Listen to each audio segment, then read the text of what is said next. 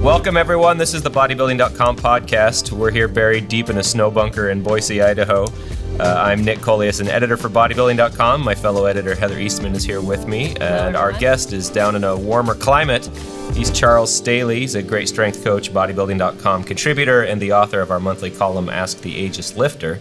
On his own site, he also calls himself the oldest, skinniest guy you'll ever see deadlifting 500 pounds. But more recently, Charles is also the creator of a program on Bodybuilding.com All Access called Total Body Strong, which is an 8-week full body training program, 3 days a week. So you squat 3 days a week, pull, push, hip hinge 3 days a week. But that doesn't quite capture the extent of what's going on here. It's a really interesting and surprisingly complex program. So to talk out the details, we've asked Charles to come in and talk with us. So great to have you again on the podcast, Charles. Cool. Great to be here. And by the way, it's not really that warm here. It was like 37 this morning. 37? Now you're in Scottsdale, aren't you? Yeah. So that's okay, though. It's like high desert. We'll suffer through it. Did you see some people out there in parkas? I remember I was in Tucson last fall, and it was 65. There were people in gloves and hats and parkas. When you live in when you live in Phoenix, you suspend your ideas about reality, and you will see people in. I saw people this morning in tank tops and flip flops. And conversely, in August, when it's 120 degrees, you'll see people out there running and riding their bike at noontime. So it just doesn't make a lot of sense. So everybody's crazy down there, is what you're saying. Okay. Pretty much is how I would chalk that up.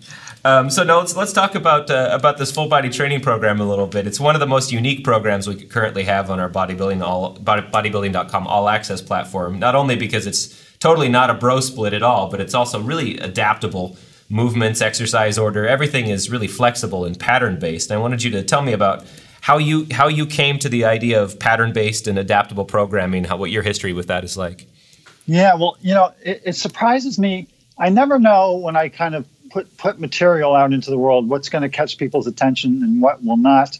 And I sometimes will do articles on topics that I find just completely fascinating and they just fall flat.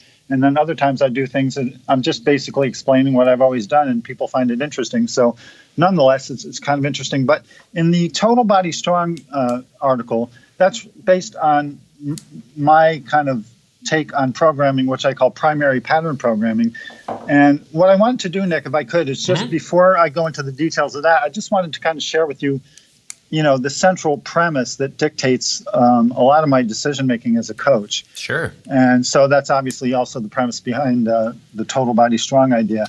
And, also it's a concept that a lot of lifters fail to appreciate. So if you're listening, stay with me here, because this opening concept, if you understand and apply it, from my experience, has the potential to totally transform your training. And I mean, I've got a number of women in their mid-50s who can do pull-ups and, who can do 300-foot farmer walks with 100 pounds, and and so this really changes the whole game. So the premise is this: if you are serious about fitness, and more specific to this conversation, serious about lifting weights, you have a problem in my estimation, and that problem is you want to have a lot of muscle, but you also want to have minimal body fat. And a lot of us want to be strong as well, which is kind of a given. And I know the women. There are limits to maybe how much muscle women want to carry, but I think we want to be conspicuously muscular. And in order to do that, you have to be fairly lean as well. So, most of us we want to look like we lift. And I include myself in that category. So, I think that's a valid goal when you lift. So, and yes, of course, some people have different primary goals. Maybe they're rehabbing injuries, or they want to develop athletic power, or they're a bodybuilder and they want to have perfect symmetry. But, most of us just want to look like we lift. So the reason that's a problem is because your body kind of operates from homeostatic software, for lack of a better term, that's, among other things, designed to protect you from famine. I mean, that's why we're here to even, that's why we have the luxury of even worrying about these things in the first place, because we survived all these eons. So, all that muscle you want is metabolically expensive. So the more muscle you have, the more calories you need to consume, which makes you less likely to survive the famine. And so, and along with that, when you have low body fat, that makes you even more unlikely to survive the famine. So one way to look at this whole thing is that Mother Nature's goals are kind of in complete opposition to yours. Right. And you can see that in the real world because you don't often see people who have a lot of muscle and very low body fat. And when you do see those people, it's pretty likely they're taking drugs. So this is just a very difficult thing to achieve. So now, and then obviously, we're not likely to face a famine. In fact, we have exactly the opposite problem. But your internal software is way behind, and it'll take another couple 100,000 years for it to catch up. So in the meantime, from my point of view, you need to train in a way that's perceived as a threat to the body. And this is the central premise. In other words, your training has to be so hard that the body has to get stronger and more muscular in order to survive those workouts in the future. So that means two things. One, obviously, you have to just train hard. And that's a very important subject. It's not the subject of this conversation, but you have to train hard. And if you're not sure if you're on a good program or not, just stop worrying about it and just train hard, and that will fix most of your problems most of the time. However, some exercises simply are not very hard, no matter how hard you work them. So, in other words, the exercises you use have to be threatening. They have to provoke your body into changing itself in some very significant way. Mm-hmm. So here's a few examples of things that just are not very hard, no matter how hard you work them. And that would include things like calf raises and planks and tricep pushdowns and wrist curls and bent lateral raises and reverse curls and leg extensions. And, also like exercises where the limiting factor is balance are not particularly threatening because you can't load them. So, here's three examples. Here's three versions of a common exercise. You could do split squats, which are a good exercise, meaning like a lunge in place. Right. Or you could do a Bulgarian split squat, which is still fine, but it's a little less stable. Right? Because you have now more of a balance component. Sure. And then you see people doing split squats with the rear foot in a stirrup, which is even less stable. So, the less stable an exercise is, the less you can load it, and then the less threatening it becomes. So you look at the opposite of that, and so you think of what exercises are threatening, and that would include things like squats and military presses and deadlifts and bench presses and pull-ups and dips. And all those exercises have a couple of things in common. They involve several muscles all at the same time rather than just working one muscle at a time. They allow for the use of fairly heavy weights. They are typically a bit scary to do, at least if you're using challenging weights. And because of all those points I just mentioned, they're also relatively dangerous. So, relatively. Yeah, relatively. It doesn't mean they're dangerous, but the safer an exercise is, the less effective it will be. That's just an unfortunate reality that you have to navigate. Now, I've heard some of this offered up as a reason to embrace something like a bro split before, as because you can't possibly inflict enough damage to make it worth it in full body training, is what you hear in comments on pieces about full body training. But you're talking more about as a threat to the entire organism, not a threat to a specific muscle group. Correct. And so that's kind of the whole point. So then all those threatening exercises I just mentioned can conveniently be fit into four what I would call primary patterns. And there are other coaches like Dr. John Russin, who uses 6 patterns, and that's cool. For the purposes of this program, I just use 4, and they're squat, push, hinge, and pull.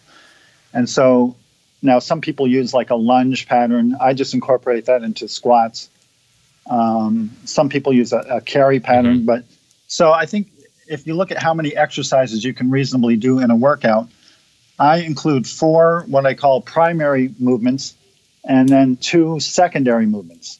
So in my system, each workout consists of 1 squat movement, 1 push movement, 1 hinge movement, and 1 push movement, and then 2 up to 2. You don't have to do 2. The secondary movements, in my kind of way of viewing things, are optional as well as secondary.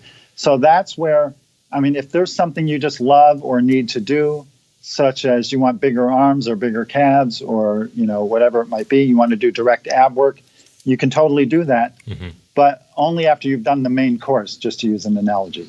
Okay. So this makes your training kind of maximally effective, and it makes sure that your workouts aren't too fluffy, if you understand what I mean. Or too redundant, definitely. Or redundant as well is another great way to put it. Yeah, and this is looking at the first couple of days of Total Body Strong. there's definitely a lot of volume in there. Like when you're doing a squat variation, which you leave open the possibility, of swapping out squat variations for things that you have, equipment you have. Mm-hmm. You're doing 4 sets of 15. Like, I don't care who you are. Sets of 10, 12, 15.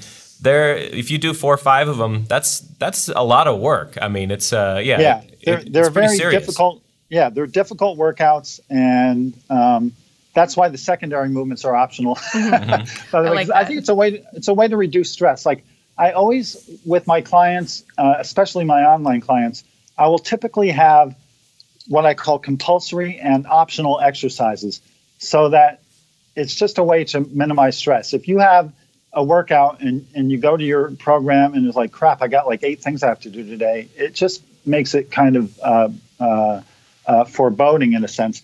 But if you know you have 4 compulsories, then it kind of reduces the stress, and you just think, all right, well, I'll just knock out the 4 and we'll see what happens. And typically, after you've done that, you're warmed up, things are going, you're quite likely to do the optionals as well. But the point is, I just want to have the focus on things that have the most bang for the buck. Mm-hmm. And a little phrase that I use to kind of describe this kind of methodology is that you want to train the most amount of muscles with the fewest number of exercises with the least amount of redundancy. Mm-hmm. Right. So that's why you're not doing barbell bench press and dumbbell incline press in the same session. They're both good exercises, but you have some redundancy going on.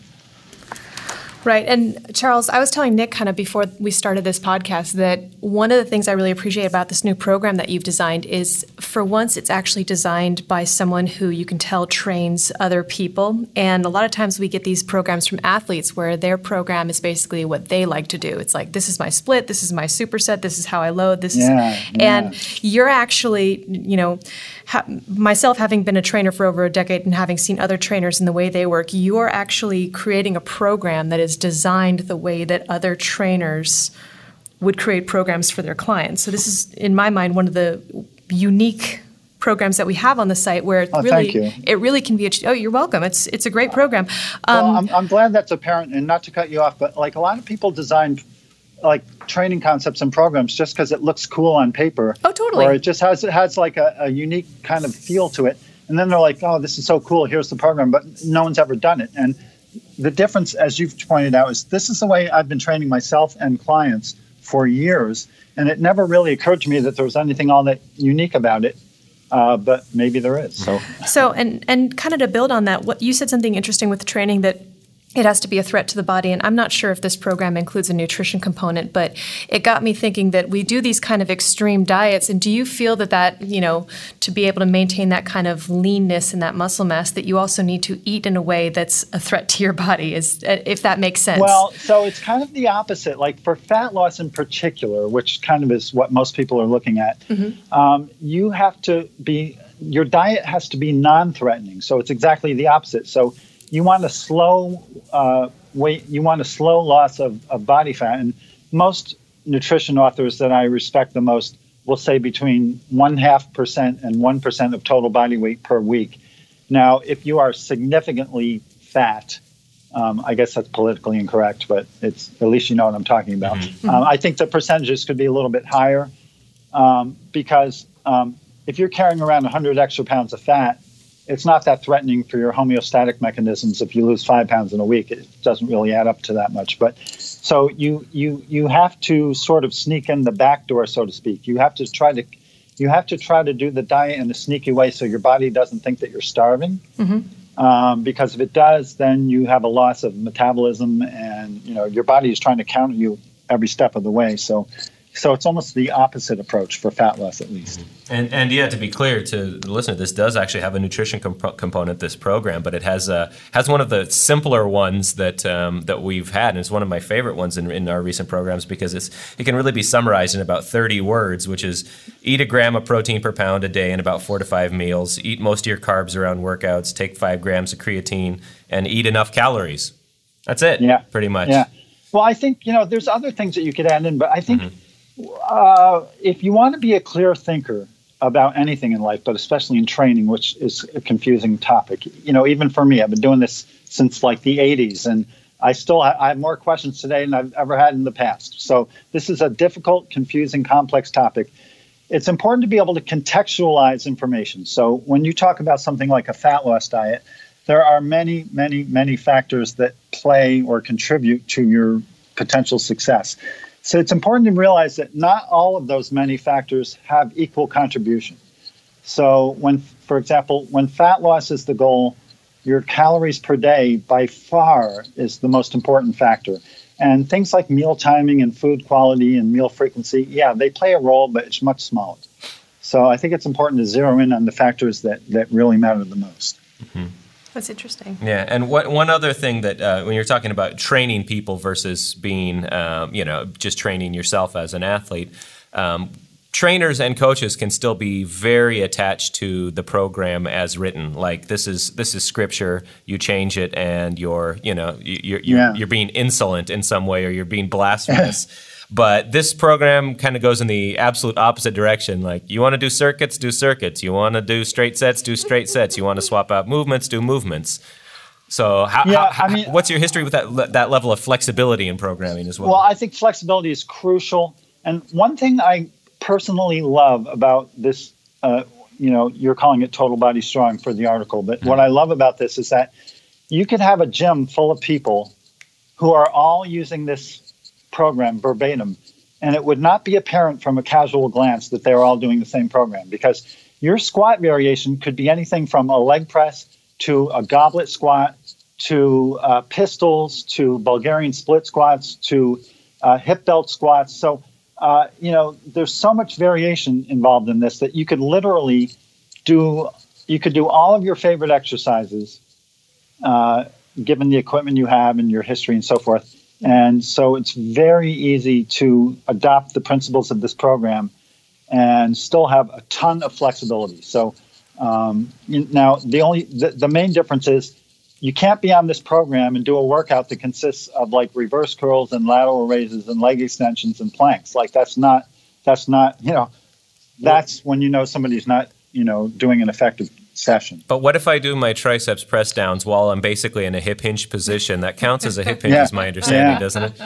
I knew you were going to say something like that. That's the whole Instagram workout. I don't want to get off on a tangent, but I just love to talk about this Instagram-fueled kind of female workout thing where you're doing like 9 different exercises at once with your back foot in the stirrup and the front foot like on a Bosu ball. And you're doing a combination like twisting, jumping, lunge, overhead press, curl, like all at the same time. And synchronized with your workout partner. It's very important that you and everyone else are synchronized perfectly. Oh yeah. It's just multitasking in the exercise world doesn't really work all that well. It rarely works in my experience. But yeah, again, the program you're talking about where everyone can kind of do their own thing with the equipment that they have. Again, that's exactly how one would train a client in a gym. It's 5 p.m. and everyone's using the equipment. You've got to think on your feet. And yesterday, here's what I love about this, and sorry to cut you off. No, you're fine. This is a central feature of my personality. I apologize. But, yesterday I did a workout where I did flat dumbbell bench presses with 85-pound dumbbells, and I was doing barbell deadlifts and weighted pull-ups. And what was the other thing? And I was doing split squats. And then a couple hours later, I had an 82-year-old client, and she was doing box squats, seated rows, an overhead press with very light dumbbells, and I forgot what the other thing. But basically, her and I are doing exactly the same program. Mm-hmm. Mm-hmm.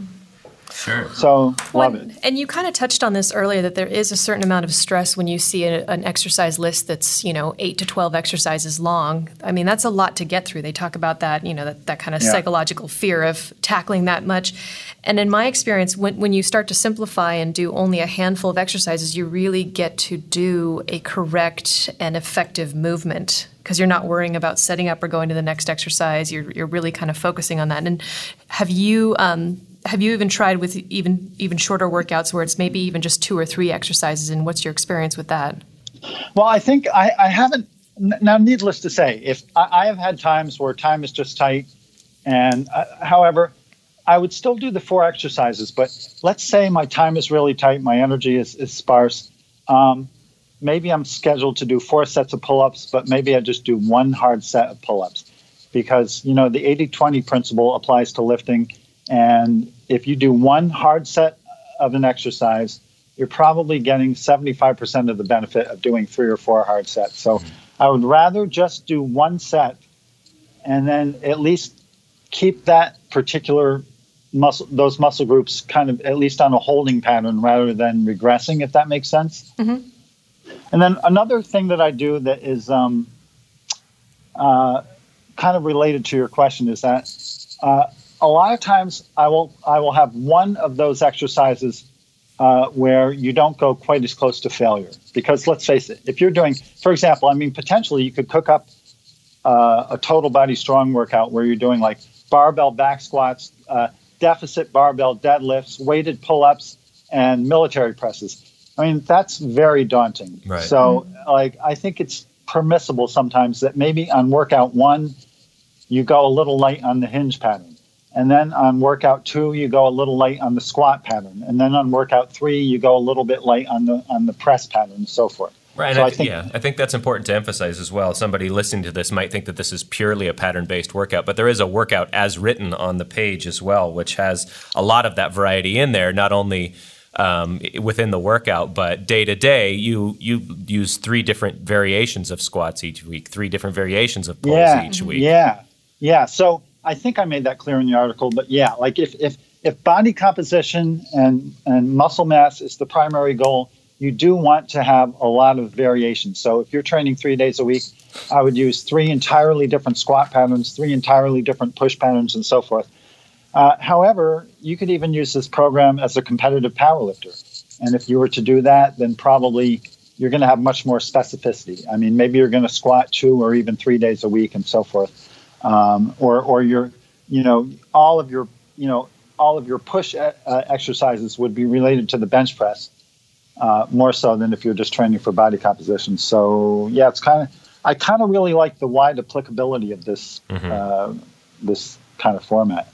And 4 weeks through it, though, I also noticed that most of the exercises, not all of them, change, and that's something I've seen you advocate elsewhere as well. It's like every 4 weeks maybe swap most stuff out for a different variation of something of the same thing. As opposed to say, all right, we're just going to squat every day for 12 weeks. We're going to do the same deadlift variation 5 days a week for 12 weeks. What if my form is okay? What goes wrong with just doing the same thing forever?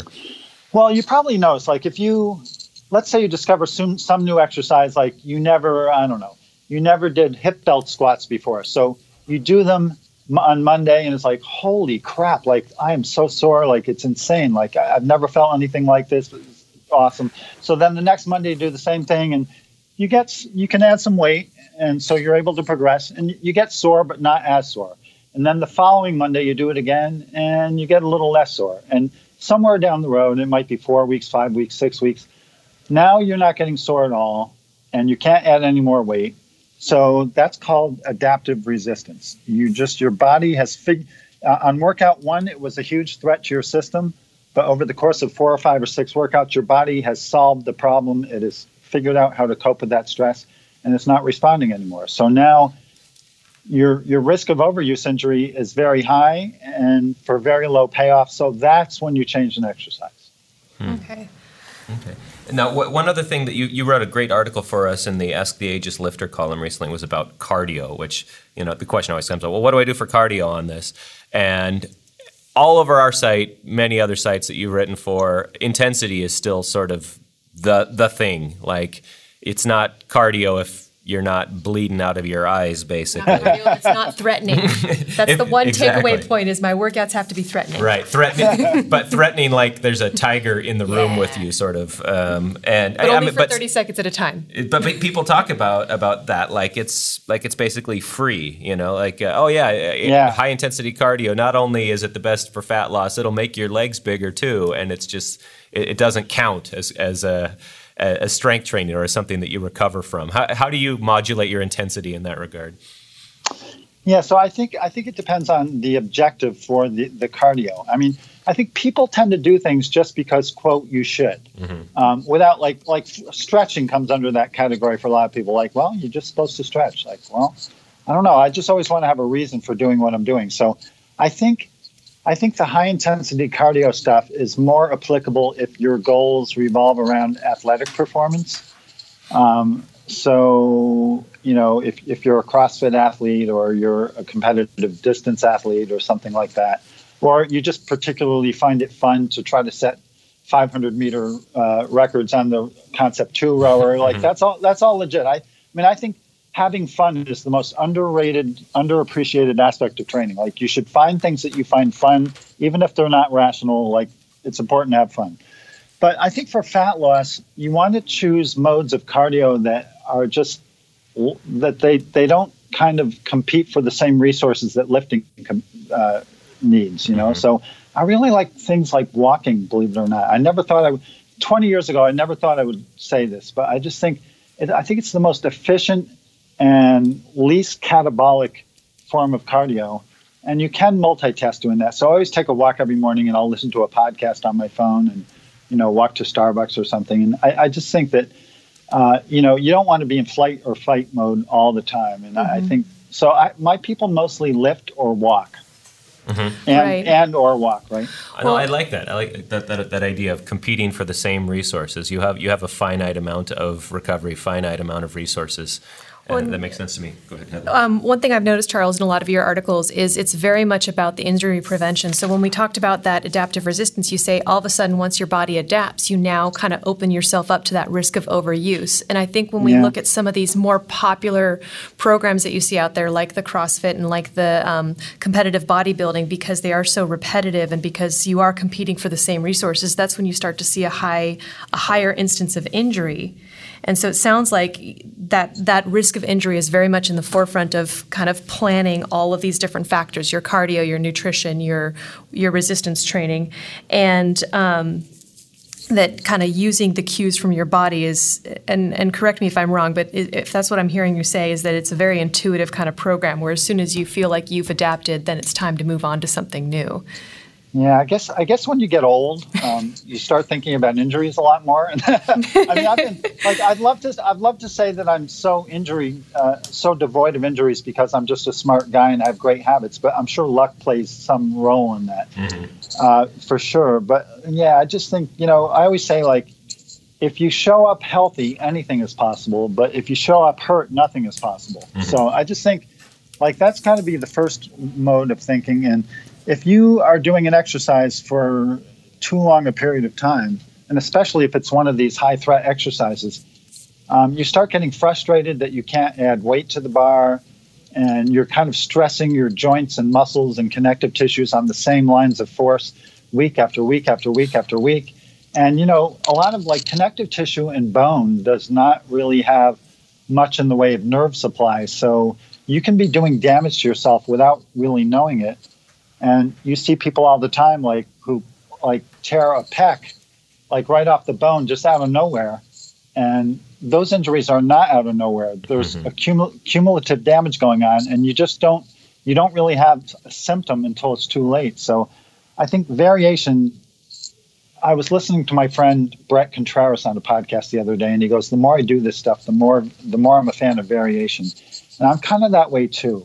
I just think that it keeps your body, there's like muscle confusion, although not in the P90X way of talking about it, but it's just, you've got to keep threatening your body with new stimuli. And once you've done a certain movement for so long, your body kind of gets it figured out. Well, even though you have a background in powerlifting and strength training or strength coach, what I hear from there is the same thing I've heard from some of the elite bodybuilders that we've talked to as well. Sometimes those guys are totally right in some things. They vary their training and they walk.